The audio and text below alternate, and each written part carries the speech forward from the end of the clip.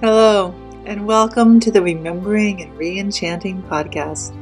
My name is Sarah Jolena Wolcott, and I am your hostess on this sacred learning journey of unraveling, unveiling, and becoming more fully alive at the end of the world as we know it. Hello, my name is Sarah Jolena Wolcott, and you are listening to the Remembering and Re-Enchanting podcast. I am delighted to be joined today with my guest, Ben Yosua-Davis. Ben, thank you so much for coming. It's a pleasure to be here. Ben serves as a director, serves on the BTS Center staff team as a director of applied research. As we will be talking about today, the BTS Center is based in Maine and builds on the legacy of the Bangor Theological Seminary. Today, the BTS Center seeks to catalyze spiritual imagination with enduring wisdom for transformational faith leadership, with a special focus on equipping spiritual leaders with resources in the midst of climate change.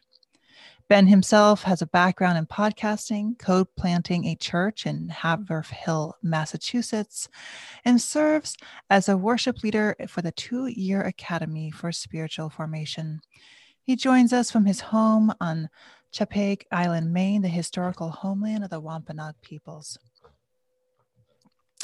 Ben, I wonder if we can just get started by kind of giving us, for those of our listeners who are less familiar with the BTS Center, can you give kind of just an overview of what the BTS Center is doing and what does it mean when you have this cool title of Director of Applied Research within a spiritual center, which is a little bit unusual?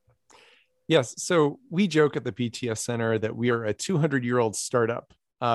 We are the successor organization to Bangor Theological Seminary, which when it closed in 2013 was the second oldest seminary in the country. And it was a remarkable organization based in northern Maine in Bangor that really its purpose for 200 years was to find people who were considered too old, too poor, or too uneducated to receive a theological education, to train them, and then send them out generally to marginal rural communities that otherwise would not have received theologically trained leadership. And they held to this vision and this constituency with an almost unbelievable degree of tenacity. They nearly closed 7 times their first 100 years because as you might imagine, this is not, you're not engaging a group of Vanderbilts and Rockefellers when you're looking for that particular population. As they began to get into the late part of the 20th century and the early part of the 21st century, with all the disruptions in American Christendom and in higher education, they kind of saw the writing on the wall for what they were doing. And they said, we want to close before the last dollar has been spent and the last student has left, so that there can be a seed for something new. And the BTS Center, which is now based in Portland, Maine, is the result of that seed, with our purpose being to equip spiritual leaders for a climate changed world. And so our work really revolves around that in terms of what we do. We think of spiritual leadership both in terms of pastors who are leading congregations that are part of our kind of the historic part of our constituency, but also people, regardless whether of their faith background or if they have a faith background, who want to take a spiritual frame to approaching this moment that we're at. And so we do that through events, through conversations, through leadership formation opportunities, and through research as well. So there's so many things about that I love. One is that you're taking the breadth of understanding of spiritual leadership, right? Which I feel is so critical, because there are so many people who are working with a spiritual framework outside of a church or outside of a even a loosely determined spiritual center, and who are doing incredibly hard spiritual work within the context of organizations and other institutions which are not officially religious or spiritual at all. But I also really, the story of what does it mean to end well? I sometimes feel that theological education should probably begin with this question of endings. How do we die? And what does it mean to die in a way that can be reborn? It's sort of that at the center of so many of the questions that are before us as spiritual beings. Yeah, I agree. And I think one of the great lies, the great myths of modern white Western society is this understanding of like everything can be immortal. And if it's not immortal, it's somehow a failure. But what any of us who have gardened know is that's actually not the way that living things work. We're born, we live, we thrive, and then we grow old and we pass. And hopefully what we offer is returned back to the earth, to the soil of our communities, so that it can be resurrected in the form of something new. And I think we are at this point, certainly speaking from kind of my tribe as, you know, a Western white American Christian, where there is a lot of dying that needs to happen so that new life can spring up. There are so many communities that are kind of in this place. They're on anxiety-ridden life support and do not know what could be next. Of course, this is very ironic, coming as I do from a tradition that says there's death and then there's resurrection, but you have to get to the dying first, which I think is really challenging, and because it pushes back against kind of our culture's fear of death. But it is a very kind of ecological frame, and one of the things I think about a lot, that I feel so privileged to work for the organization I do, is that we are a parable of what death and resurrection can look like for a beloved 200-year-old institution to make that decision and to move to a new phase of its life. And this new phase looks very, very different than the old phase, is really quite remarkable. And I find to be a really kind of inspiring parable that we can offer other communities that are going through the same thing. You know, I'm just wondering if you could take a quick moment and think, like, from the content, because your research community is you know, thinking about organizations a great deal. So what does it mean, like, given your experience thus far, for an organization to die well? We've put a lot of effort into that for anyone who's doing pastoral care or thinking about end of life questions. But what do you think how does an organization die well when it recognizes that its time has come? Which I think that in of itself is obviously one of the critical stages. Yes. Well, and I think death can take a lot of forms. And that's the other thing to say. I think when people hear the word die, especially, for instance, in a congregational setting, since that's the setting I know the best, I'll speak from there. We think of death means, you know, an abandoned building on the side of the road and kind of nothing left but dust and memories. But there are many forms of death. Sometimes that's dying to beloved institutional structures. Sometimes that's dying to spaces that carry with them generational memories. Sometimes that's dying to certain theologies that at some point may have been helpful, but are now destructive. And one of the things that I think this moment calls out of us is a willingness to be bracingly honest about the moment we're in and the things that we might need to let go of. So much of what I see in organizational settings, congregations, and likewise, is a profound amount of energy invested into death denial. We find all sorts of ways to pretend that there can be some sort of unbroken continuity between what was before and what needs to emerge now.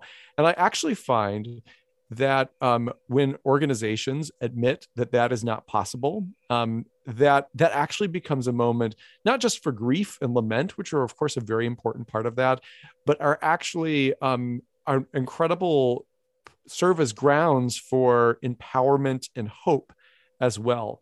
One of the interesting things I've learned, I've been working with 7 different organizations across New England, not congregations, coming from kind of different religious or a-religious backgrounds. We've been exploring this question together as a co-learning community. How would organizations act differently today if they embodied an ecological imagination? And yeah. So let me just make sure we're clear about this. So you're doing this work as a research director, and this is a co-learning community that the BTS Center is hosting. Is that correct? That is correct. And then part of what I'm doing is coming along and kind of observing what is happening using qualitative research methods, trying to really pay attention to the shape of people's experience as I think about what does it mean to exercise leadership as an organizational leader in the climate change moment that we're in. Right. And I just want to point out that, like, to my knowledge, you're one of this is a very unusual thing for spiritual communities to have this question of like, what does spiritual leadership look like in the midst of this change, and to actually take a qualitative approach. Personally, as someone, who's coming from both a social science and a theological background, I get very excited about this kind of thing, because it's so rare that people are asking spiritual questions informed with like this sort of qualitative research approach, and that who are recognizing the possibilities of participatory and applied research, that we can actually answer these questions not in some theoretical way, but we can also be answering them from the experience of the people who are doing it, and we can build our theology and we can build our theory from like these sort of learning cohorts, and that we can subsequently grow from that. Right. One of the things we talk about with my work, and I realize I didn't talk about what I do as director of applied research. So what we do in applied research is we're trying to ask global questions with a localized focus, centering the needs, the experience, and the wisdom of practitioners. So for us, our research begins with people's experience on the ground. We want to take very seriously the idea that the people who have the best idea about what's going on right now are the people who are doing the work. And that part of part of my job, for instance, in this co-learning community is to help surface that wisdom through what we're observing that people are sharing. And it is amazing the wisdom that people have who are bringing this ecological mindset to their work. But one of the things we discovered that I think is very interesting is that when organizational leaders give up on the idea that they can change the world, that's just not something that's possible. There is this grandiosity that is baked into most organizational culture, where the idea is like, success is eventually scaling up until you solve the problem at a global level, till you change the world. But of course, that is not the way that human organization works. We're limited in our agency. We're limited in our power because of the structures that we're embedded in. And one of the things we discovered is that when leaders were able to name, you know what, my organization, which I love so much, these are all mission-driven nonprofits with people who passionately care about their work. When they said, you know what, we're not going to be able to change the world, it actually, that admission, far from being a site of disempowerment or despair, is actually the site for hope, because it allows people to put down a burden that was never theirs to carry in the first place, and then to ask, okay, so I can't change the world, but how can I still meaningfully make a difference? And discovering there are still ways, especially at a local level, where people are able to exercise influence to create profound cultural change. So kind of getting back to this question of what does death look like? Sometimes when we can admit our communities are mortal along with everything else, they're born, they live, they grow, they die, they change. When we can admit that, it opens up incredible energy for hope and optimism even, and innovation to occur, because then people can say, all right, if the immortality of our community is not a given, then what are the things that we can still place our hope in? Where are the places we still can engage? And that incidentally leads to a lot of vitality.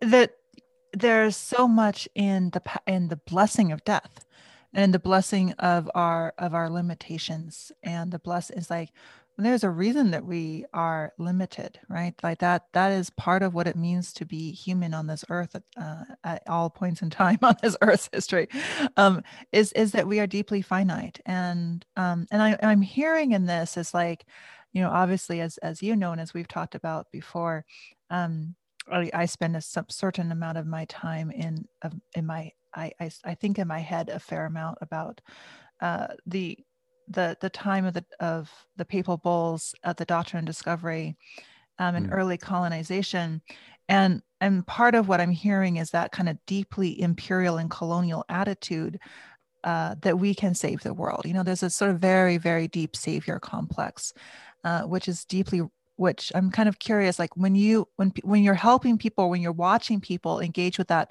to what extent is it helpful for people to recognize this sort of, not just the white savior complex, but this sort of Christian, like this very particular history of this Christian colonial idea of what it means to be a good person is to quote unquote save the world. Like how much How much do you see that coming up, and how are those frames helpful for people? I think that there is, at least among the community that I'm working with in this co-learning community, which, to be clear, is this is not like, this co-learning community is not an explicitly kind of Christian space. And it is a group of kind of mixed religious or a-religious convictions. But we have also named it kind of as a spiritual space that I think a lot of people I've discovered have come to this work because they already had this conviction deep in their guts already. One of the things that's really surprised me about this group of people is that when we share, for instance, the framing that we hold as an organization, that the climate crisis is a planetary manifestation of a spiritual issue, that what we see manifesting and we talk about in terms of parts per million, actually, if you look underground, there are spiritual roots to this. And so we have to address this in spiritual ways. And by spiritual, we mean our deepest held values, the stories that we carry with us, what we see and what we don't see in the world, that people have been really open and willing to go there, and are willing to really work hard to deconstruct these narratives, not just because they see them as bad for the world, but because they've identified the ways that they're really destructive for themselves personally as well. One of the things that I've learned this last year is so many leaders, and this is certainly true for nonprofit leaders, but my suspicion it is true for most organizational leaders, labor under these terrible anxiety and burdens. The constraints that come with feeling like you just have to run all the time without stopping, or else you're not honoring your work. The burden of knowing that the world is changing under our feet in ways that on the whole are not good and that we really can't control. And the burden, again, of knowing that on the one hand, we were all grown up to told, go out, change the world, you can be whatever you can be, and discovering, as I think most of us do, that is actually not possible, and having to learn a different narrative. What I found is people are actually really receptive to that narrative being challenged and changed, and in a way that I found genuinely surprising, considering the ways that these dominant myths of domination, of unlimited agency and power are still really kind of commanding the public square, that actually quietly a lot of people are realizing this actually doesn't work for anyone.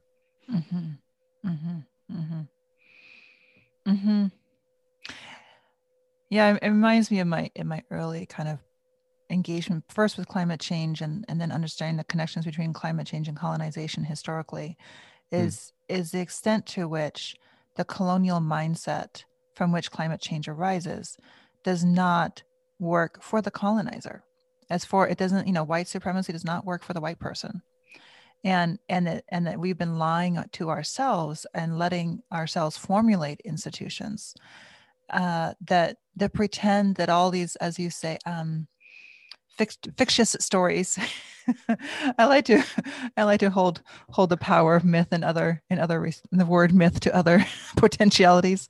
But these fictitious stories can really deeply gotten in the way of our own health and well-being. Yeah. No, I think that's absolutely true. And I think as we hit this moment, I think about, so like the word apocalypse is one that I think about a lot, because the word apocalypse means unveiling.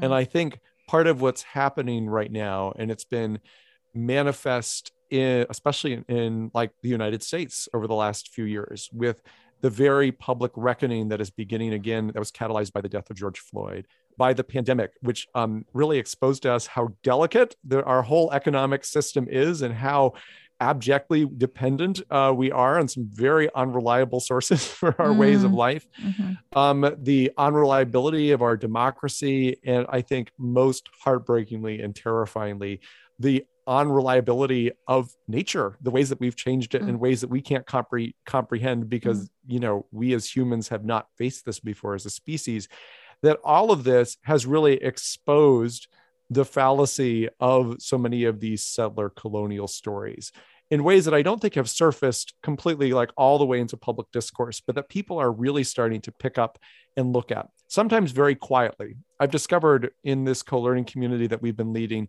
oftentimes the most empowering thing that people experience is just having a space where other folks don't think they're crazy when they share their skepticism and their doubts. I remember when we shared this framing at our opening retreat, and then we invited people to go back into breakout groups and share kind of where did what we share kind of land in your bodies? What were you feeling? The first thing that people shared was grief. The second thing that people shared was relief, because they were finally among other people who were voicing the convictions that they shared but had not been able to voice before. So I do think that these stories are being exposed for the way, kind of in the ways that they're lies and the ways that they're incomplete. I don't know that the new stories are emerging yet, but I think simply the fact that we can say, these stories, it's time for them to die, and that's okay, is again enormously empowering and hopeful for a lot of people. And the critical importance, and this is, I think, worth kind of leaning into, and the critical importance of creating spaces like the ones that you have created, where people can have a chance to experience that collective relief together, where they don't have to be just challenging it individually. And hopefully that just, even for the listeners, even if this alone is what you can take away, as like, to what extent can you help to create those spaces where people can have those moments of being able to recognize that they're not the only people in the room who are sharing this deep recognition of the many aspects that need to die and the blessings that death can bring. I'm wondering, like, let's go a bit deeper into like, what have you been learning in this co-learning community? We talked about the many limitations of the stories that have been carried and the people's clear recognition of the need to go beyond that. And I love that we've started with death. That's always a great place to start. So Memento mori, always the perfect place to begin a podcast conversation. Completely. So tell some other aspects that you've been learning in this time, and other things that would be helpful for some of our listeners to hear your stories from your fire. Yeah. So this is actually something I've had the opportunity to think about quite a bit. I just kind of released an initial report to our community saying this is what I've observed over our time together. And when we bring kind of the idea of ecological imagination into the room, how does that change the way people see their organizations? And there are some patterns, some very discrete patterns that emerged very quickly. One is that space is the most necessary precursor for cultural transformation. And by space, I don't necessarily mean like where you are, but the level of spaciousness in your organization. One of the things I've learned is that busyness is a form of avoidance. Oftentimes in organizations, especially when we're in moments of institutional stress and crisis, we think we can work our way out the other end. We can busy our way out the other end, like just make the hamster wheel spin a lot faster. But in fact, the key thing to do if we really want to get to these cultural issues is to stop, to pause, to give some room for breath, to give some room for conversations to unfold. And it's only when we do that that we can get to the roots of what we hope our organizations will be. And I found that's kind of a counterintuitive thing. Like in moments of crisis, slow down. Don't speed up, slow down. I've great. Learned that it's so great. And it's I actually think that we're going to have to put that in an article format. Like just that's a perfect Instagram post, like in moments of crisis, slow down. And because the again, to kind of relate that to both to this colonial culture, that is not what the colonization process did. I mean, the colonization process was one that was very much full speed ahead at no matter what the human ecological cost. And like that's, and there was a sense of urgency that we had to conquer the world as fast as possible, we being a European folks. And before someone else got to the conquering, if we don't conquer now, someone else is going to conquer. Like that kind of mentality drove so much of the colonial enterprise. And like when I hear you say that, I'm just seeing these like layers and layers of history where that attitude has been the source of so much pain and suffering, and that it continues today in so many organizations, especially those who have big missions, big heartfelt missions, who are afraid of not having spaciousness. Yeah, no, and that's one of the things I found is, I mean, this co-learning community was obviously a time commitment. And one of the things I found is so many of its members had to ferociously hold these few hours a month open against the overwhelming pressure of their to-do lists and institutional expectations. Busyness is just our culture, and that becomes even more frenetic in times of institutional stress like we're in right now. And so it actually takes incredible determination and groundedness to say, no, I'm holding space open to do this thing. Or no, we as an organization need to stop and to pause so that we can do some reflection about our primary purposes. There's also this thing that happens where I think busyness is equated with productivity. And so we think we are doing a good job as an organization when we are busy doing lots of stuff. And this we have also discovered is not true. In fact, oftentimes it is better to do fewer things with greater joy and with more intention. That actually makes a bigger impact than doing as many things as we can possibly jam into the few work hours we have every day. And I think that's been another thing that's really come up for me is as I listen to the story of so many of these organizations, I'd say they probably not only would they enjoy their work a lot better, their work would also probably be a lot better if there was more spaciousness, if they were able to do less. And it's been amazing to watch some of these organizations actually lean into that as kind of a cultural value as well. Yeah, I want to hear more about the different things you're learning, but I'm wondering if I can just kind of dig into the last thing you said a little bit there. Because this is what enables how can an organization actually change that way of being to become more spacious? Like, what do you find has been helpful to enable an organizations as a whole to become more spacious? So there's only so much I can say about this because we've only been researching this for a year. And I think we all know organizational transformation takes time. And that's why our research process is ongoing and we'll have other stages. But I have a couple hypotheses. One thing is to remember that sometimes small rituals and small practices make an outsized difference. There is a story that one person shared. She's a board chair of one of the organizations that's participating, where she just decided at the beginning of every board meeting, they were going to do a meaningful check-in about how everyone in the room was doing or what they were grateful for. And the board chair decided to frame that as a radical exercise, saying we are living in a world where the narrative is scarcity. So we are going to practice gratitude and abundance. And she and her colleagues all noted, we were about to have these really difficult conversations. And we're like, do we really have time in our overpacked board agenda to do this exercise of gratitude? But they found when they did, they approached those subsequent conversations with a great deal more focus and intention that'll actually allow them to go to deeper places than they would have otherwise.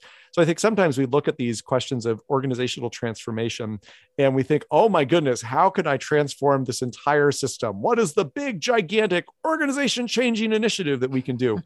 But what the power of emergence tells us is that actually when you begin locally, you begin with your own practice of spaciousness. You begin with your practice of spaciousness that you can exercise with you and your colleagues in the same department or on the same program or in the same activity. That those things over time, their influence gets magnified really, really significantly. And I think it's important to note too, an organization's ability to practice spaciousness is also limited by the systems in which it's embedded. One of the conversations we have a lot in these circles is how do you deal with the nonprofit industrial complex? Because all of this is great, but oftentimes for organizations that are dependent upon donors or grant-making bodies for funding, there's a limit to your agency because, salaries still need to be paid, programs still need to happen. And so part of this is also a really honest and intentional reckoning with how much are we going to be able to step into this identity while we are still embedded in these larger industrial capitalist systems?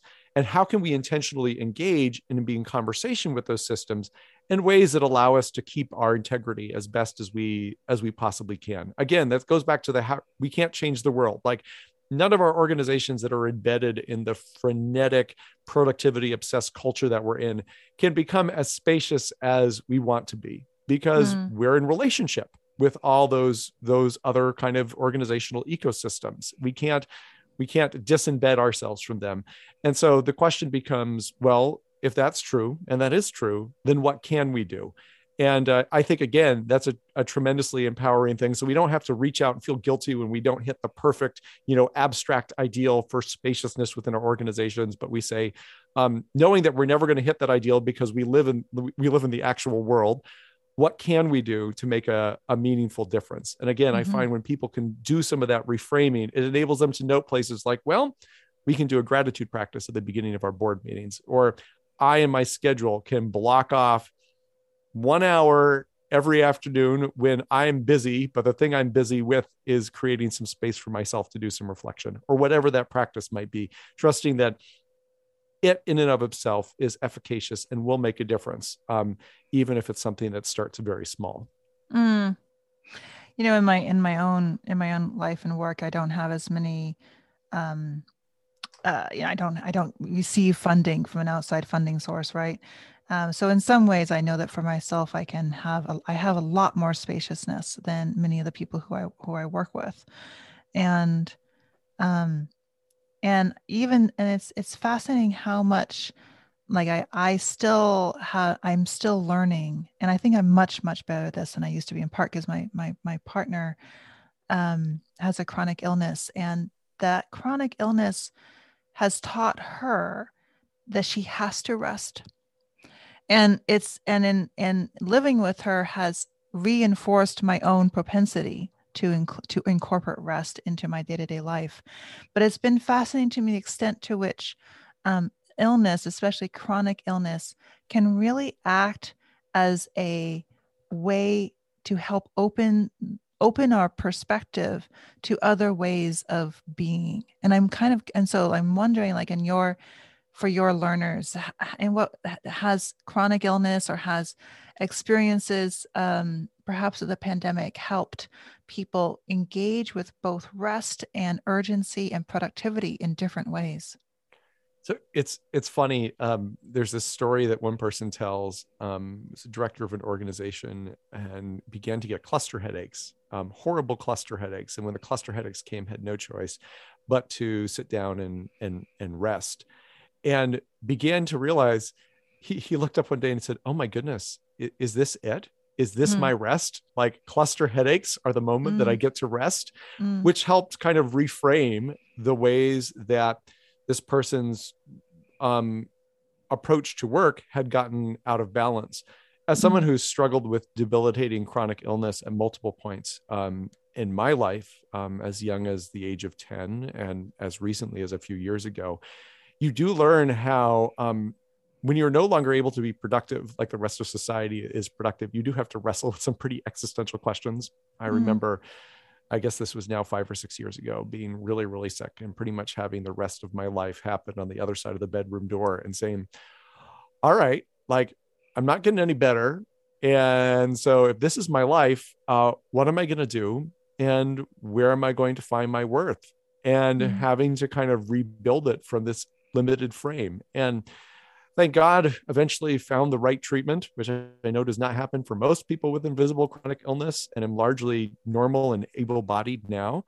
But in those moments, I learned the gift of limitation, and I learned that my time was a precious gift that I had to offer with a great deal of attention. And that also is true when you have children, because there's all your work, which feels big and great and important, but sometimes the most important thing you can do is play catch with your 6-year-old on the front yard, or read that Daniel Tiger book you've read 72,000 times before to your daughter. And those are moments that I find, at least for me, pull me back into the now, help me relativize my overblown Western ego about the importance of my own work, and bring me back to some of those spacious rhythms where I discover when I engage with them, actually more stuff opens up than if I was just busy, busy, busy. Mm, and that the spaciousness that opens up, like that's really where the divine has a chance to move. Yeah, it does. I think one of the things that is true in every one of our religious traditions is there are always strands of emphasizing silence and solitude and space, not space you fill with something else. So this isn't, you go for a walk, but you listen to a podcast, or every 5 minutes you go and check your phone, but space. This is the contemplative tradition that we find in so many of our religious traditions. In fact, I think all of our healthy religious traditions have this contemplative strand, because what we find is it's in those moments when there's openness that spirit can meet us in ways that there is no space for spirit to meet us when our space is closed in by all these other things that we're doing. And actually, I think that's the reason why people often find space, like attentional space, so terrifying in our culture. Is, those are the moments where you begin to notice in your gut what feels wrong about your life, where you have to address your deepest fears and hopes that are most of the time are anesthetized by, that box that we all have in our pockets that we can look at and get an instant little dopamine hit from. And I think that's one of the reasons why we have in our culture such a deep hunger for spaciousness, but also at times some fear, because who knows, like if you stopped, who knows what's going to catch up with you. And I'm so curious, like as you've been mulling over, especially these questions around space, and I would say relaxation as part of that, right? Then how has that have you been able to feed that back to the BTS Center in ways, like has the BTS Center been able to kind of learn from their learning community in either this or in other aspects? Yes. So in fact, one of the things, the BTS Center actually participated. There were a team of people from the BTS Center who participated in this co-learning community as participants. And this idea of spaciousness was one that I know has really kind of struck home for us as an organization. And so this December, we are taking a month of intentional pause. We are not scheduling any programming. In December, you said? Yep, December. So we're not scheduling any programming. We're trying not to schedule meetings, lots of outside conversations, and instead are taking that month with a great deal of intention. And this is actually what we're working through right now as a staff, is what exactly we are going to be doing during that month, to have some space, to take a breath, and then to have some deep questions about reflection and about where we're going, about our identity, about our hopes for the future, that can only really happen at a deep level when there's some space to let it breathe. And that to me actually is a wonderful embodiment of this. This works for us seasonally, because December is not a month that people really want to do a lot. We work with a lot of clergy. They're really busy going up to the Christmas season. Most people are, in fact, the holidays are very busy and honestly quite stressful for lots of folks. So for us to step back during the season and do this work is actually really, really fits with the rhythm of the people who we're sharing our work with. And so this felt like a really good moment, as I say, to take a breath, to pause, to introduce some spaciousness into our organizational conversations, and then to see what emerges. That's beautiful. I know that my partner takes roughly she takes both January and August more or less off and it's in part because of that, but it's also to make sure that she can kind of have the energy for the rest of the year. And I have been inspired by that to really think about how to take not just regular daily relaxation and weekly relaxation. And one of my elders calls it drool time, when you're like, I like the phrase cloud gazing more, but to kind of give yourself the spaciousness to not be trying to figure things out or to not be doing something, but to let yourself stare and like kind of deeply relax. But I love being able to do that as an entire organization for a month. Like it just feels like so much, we often talk about sabbaticals as for individuals, but we don't talk about what does it mean for an organization. to take that kind of spaciousness. And I'm very curious to see what that looks like. So maybe I'll check in with you in January and see what that looks like, um, and what might be possible. And it's really beautiful that you have been able to take those learnings from your community, from the learning cohort, and be able to apply it directly within the context of the BTS Center.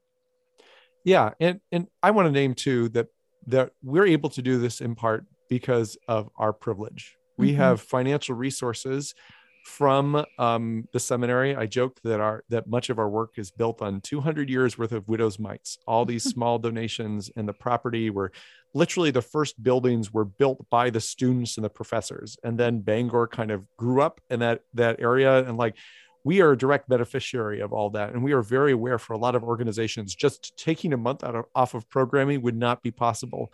But again, for us, this is part of us taking our privilege and our resources seriously to say, how can we live into this identity in the way that we feel most called and shaped to do so?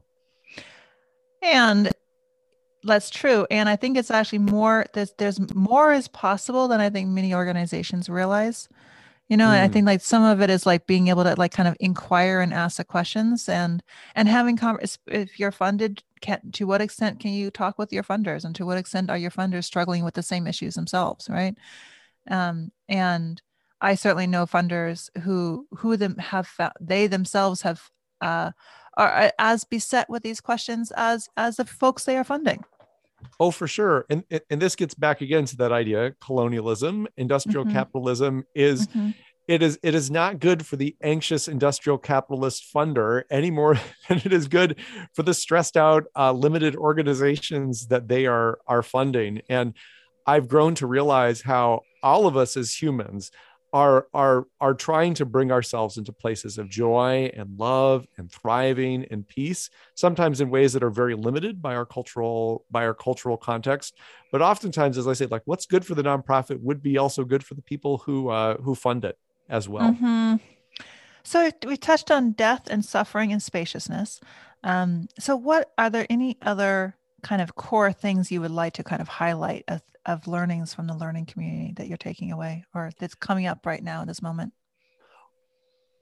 One learning that has been really helpful, and we found that actually so much of the learning has actually been about shifting perception. So much of our work in organizational life is about what we see and what we don't see, and the frames by which we see it. One of the things that we found has been really fruitful is when we invited organizations to consider their organizations not as machines, but as ecologies, or as beings with their own kind of personality and stories and hopes and dreams. And we've discovered that when people start thinking about their organizations as an ecology that needs to be tended to, that is living, that it opens up lots of really exciting possibilities for how they frame their leadership. For instance, it means that rather than thinking about success as productivity and outputs, we begin to think about success as what does it mean to develop a thriving ecosystem of relationships, rather than considering our organizations to be islands unto themselves, producing whatever their widget is, material or otherwise, that gets sent out into the world, that we think about the ways that we're connected to other organizations. And it leads to this very high bias towards collaboration. Of course, one of the other things that means is whenever you start to become in deeper relationship with other people, it opens you up to a lot of change. It opens you up to a lot of chaos and false starts and failures. And what we've learned is part of the ecological mindset is to not look at those things as problems, or to look at those things as signs that something has gone wrong, but to understand they're part and parcel of understanding our organizations as living things. This is the way things work. And what I've discovered is leaders who have spent some time practicing this I've never seen people who are more non-anxious about failure and false starts in my life. I remember talking to someone, and I was taking a tour around their neighborhood. This is an incredible group called Boston Food Forest Coalition that's starting food forests across Boston. And we went and we looked at the first food forest they ever started. But as he's walking me through the neighborhood, he points to a lot, and he's like, yeah, we tried to get something started there, but as it turns out, the neighbors weren't interested. They were more interested in affordable housing. And then we'd walk a few more blocks down the road and it'd be like, yeah, we were looking at something there too, but the kind of the community energy didn't coalesce around it. And here are some of the kind of the open things that still haven't been completed in this first food forest that they started. And there was no anxiety, there was no judgment. It was just like, this is the work. This is what it means to be in living relationship with other people.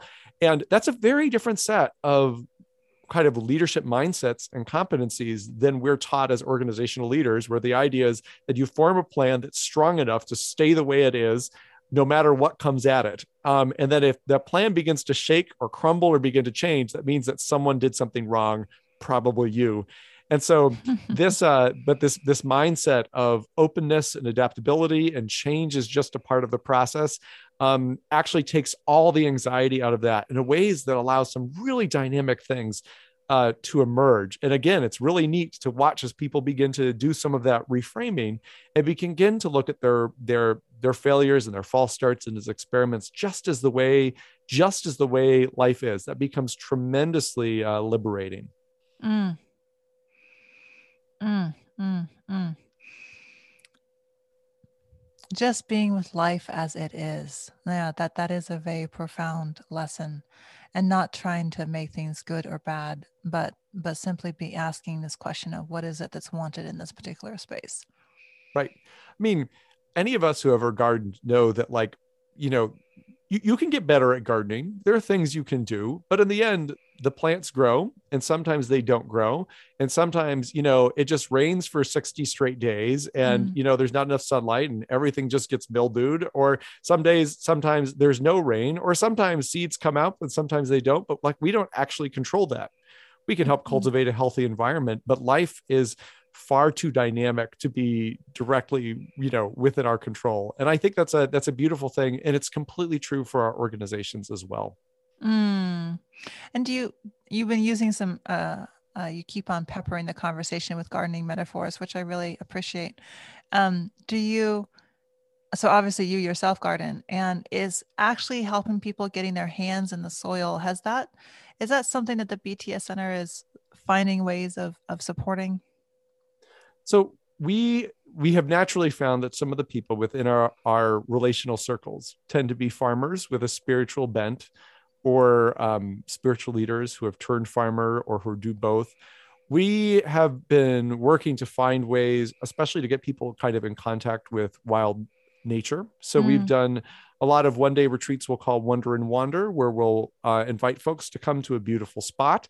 And then there is kind of a guided day where we go through that environment together and offer questions for reflection so that people can kind of get back in connection with the more than human communities that they're already embedded with. Mm. Mm-hmm. Mm-hmm. Mm-hmm. And being in Bangor and being in Maine, which is a place which has had, it's one of the few states of the nation which has had a truth and reconciliation process. And, First Light and other organizations have really taken a lot of leadership, I would say. How has this process of returning to the soil and thinking and supporting farmers and thinking about land, how has that related or intersected with Maine and other places, like attempts to support the indigenous peoples of your place? So I think, first of all, just to make sure that for those of your listeners who may be familiar with Maine, one of the big changes that did happen with this new manifestation of Bangor Theological Seminary, even though we're still called the BTS Center, is now we're located, a good 2 hours plus south in Portland, which is a different landscape. It's on the coast, and Southern Maine culturally is quite different than Northern Maine. And so there are ways that there is both continuity and also discontinuity with this, that we're still kind of working our way through. And what does that mean for our historic constituency and the people who we feel we're being shaped to reach at this time? I think for us, a lot of the work has been about building friendships with our indigenous neighbors and seeking to learn from them. I know actually on the podcast, the BTS Center's podcast, Climate Changed, we actually had an episode where we centered 3 Indigenous voices. Kiana Pardilla, who is a young Wabanaki woman, Sherry Mitchell, who is an incredible Indigenous writer and activist who actually spoke at our annual event convocation a few years ago, and Robin Wall-Kimmerer, who did an event with Rob Shetterly a few years ago during our summer art series. Because we believe that it is important, as we reckon with the history and the effects of colonization, to engage with our Indigenous kin and also to hear their wisdom. Because I do think part of the work of decolonizing is about going kind of back home and learning to engage with your lineage. I think this has become, really important for me. Is, there can be a tendency, I find, in white circles sometimes to think about decolonization as a form of spiritual consumerism or appropriation. And I think oftentimes, but often what it's about, it's about going home, and it's about doing the hard work of looking at your own ancestry and looking at the layers often of ancestors who were both oppressed and oppressors, and dealing with complicity and guilt, dealing with trying to surface the resources and the hope that can be a part of that. And then also beginning to do reckoning about how all of this has shaped our worldviews and our capacity to be loving, peaceful, justice-seeking people in this moment that we're in. Well, you're speaking my language, as you know. Yes. It's always one of the pleasures of speaking with you, and really everyone who I've had the chance to interact with at the BTS Center, is just how much commonality and how much coherence there is in a lot of our language and our thinking. Right, and I'm just kind of chuckling because right now we are producing a resource for supporting people in their ancestral journeys and ancestor work. So I love this collection of pieces that you've it feels like, and I think what's striking to me as I think about all these different pieces is you talked about learning about death, limitations, suffering, engaging with ancestors, thinking about spaciousness and rest differently. And the relationships and ecosystems in which we live, those are all like what I'm hearing in all of those are these very basic spiritual questions. Those are the questions. Those are the kinds of questions that I could easily frame, a Lent conversation around this, or a spiritual inquiry or theological inquiry 101 could easily be shaped around these big questions. And that makes a lot of sense given that climate change and colonization are spiritual crises.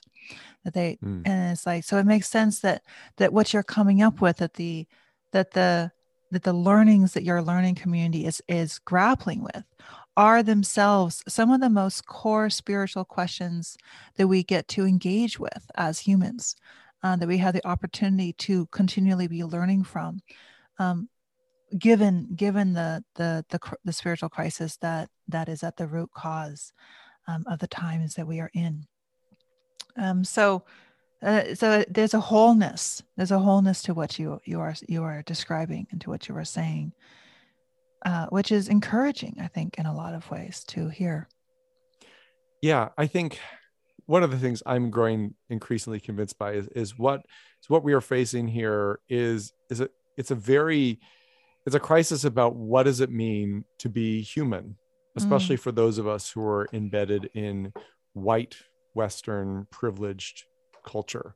And that is a question that people of all religious faiths and no religious faith are all holding in common right now. And one of the beautiful things about kind of a spiritual analysis of the moment that it is it takes all these disparate elements and says, actually, these are all a part of the same story. If you look, you can see the rich ecology of connections that link these all together into the same thing.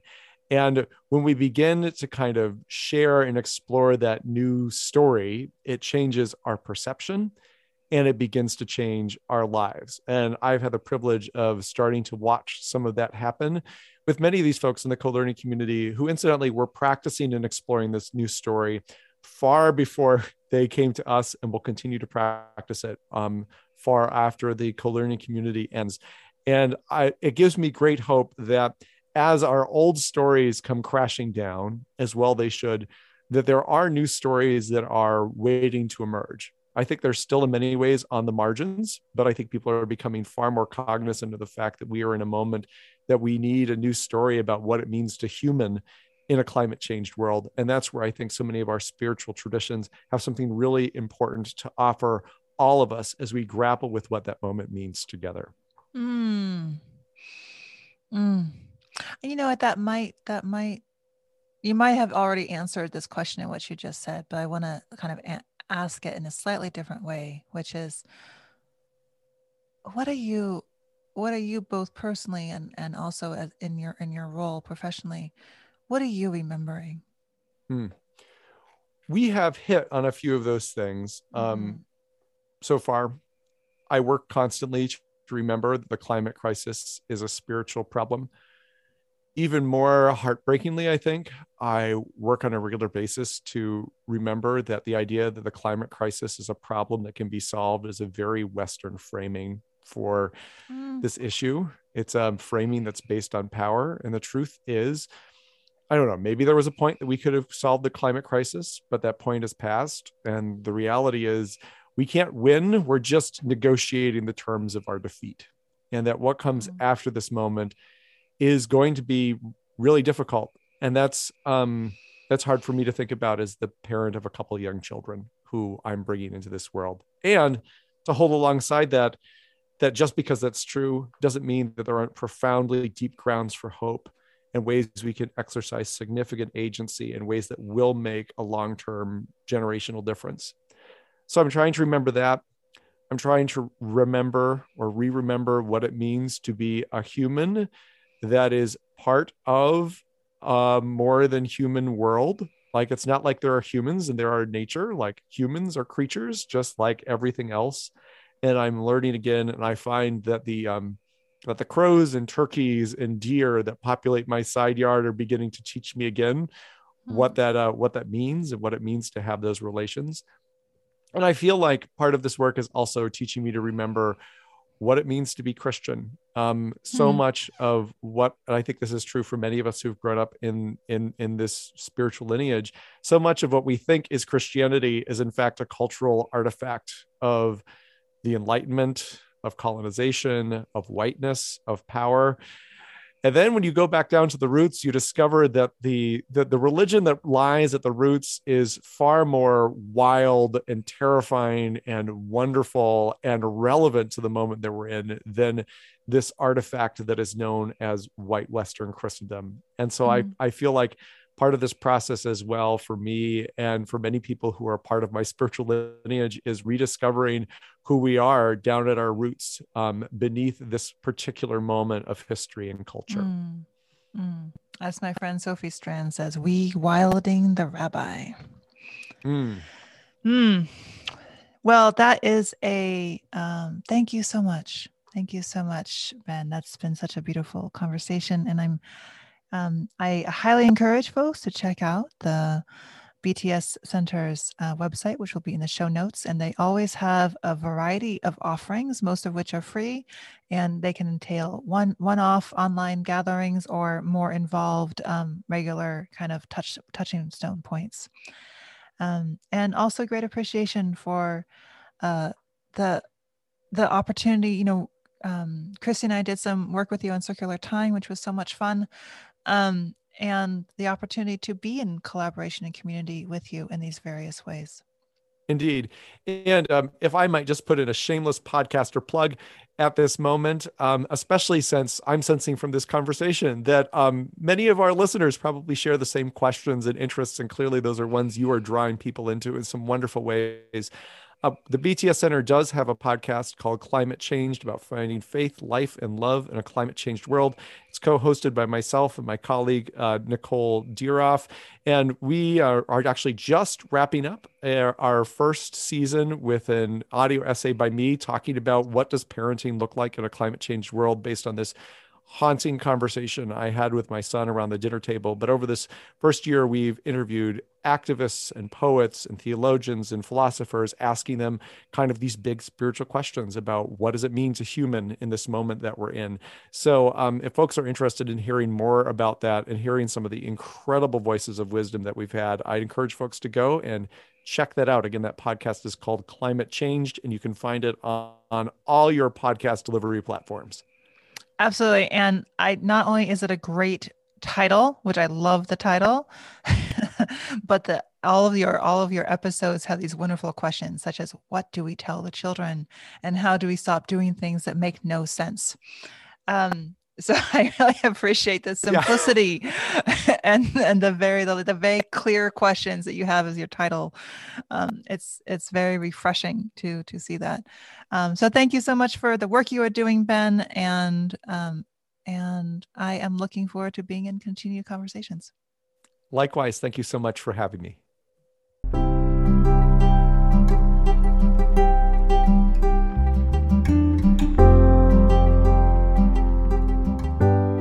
Thank you so much for listening to the Remembering and Reenchanting podcast. If you are enjoying what you are hearing, please subscribe, share, and leave us a review. I am always happy to hear from you, dear listener, to continue finding ways to connect the disconnected and go deeper on your own journey of remembering and reenchanting with your communities, your organizations, and your families. I invite you to check out our courses and other community offerings via the Sequoia Summit Via website. You can also follow us on Instagram, Facebook, and LinkedIn. Though I must admit I spend much more time working with really amazing people than crafting social media. If you want to work with me one-on-one or bring me to speak at your organization or family office, you can find out more at sarahjolina.com.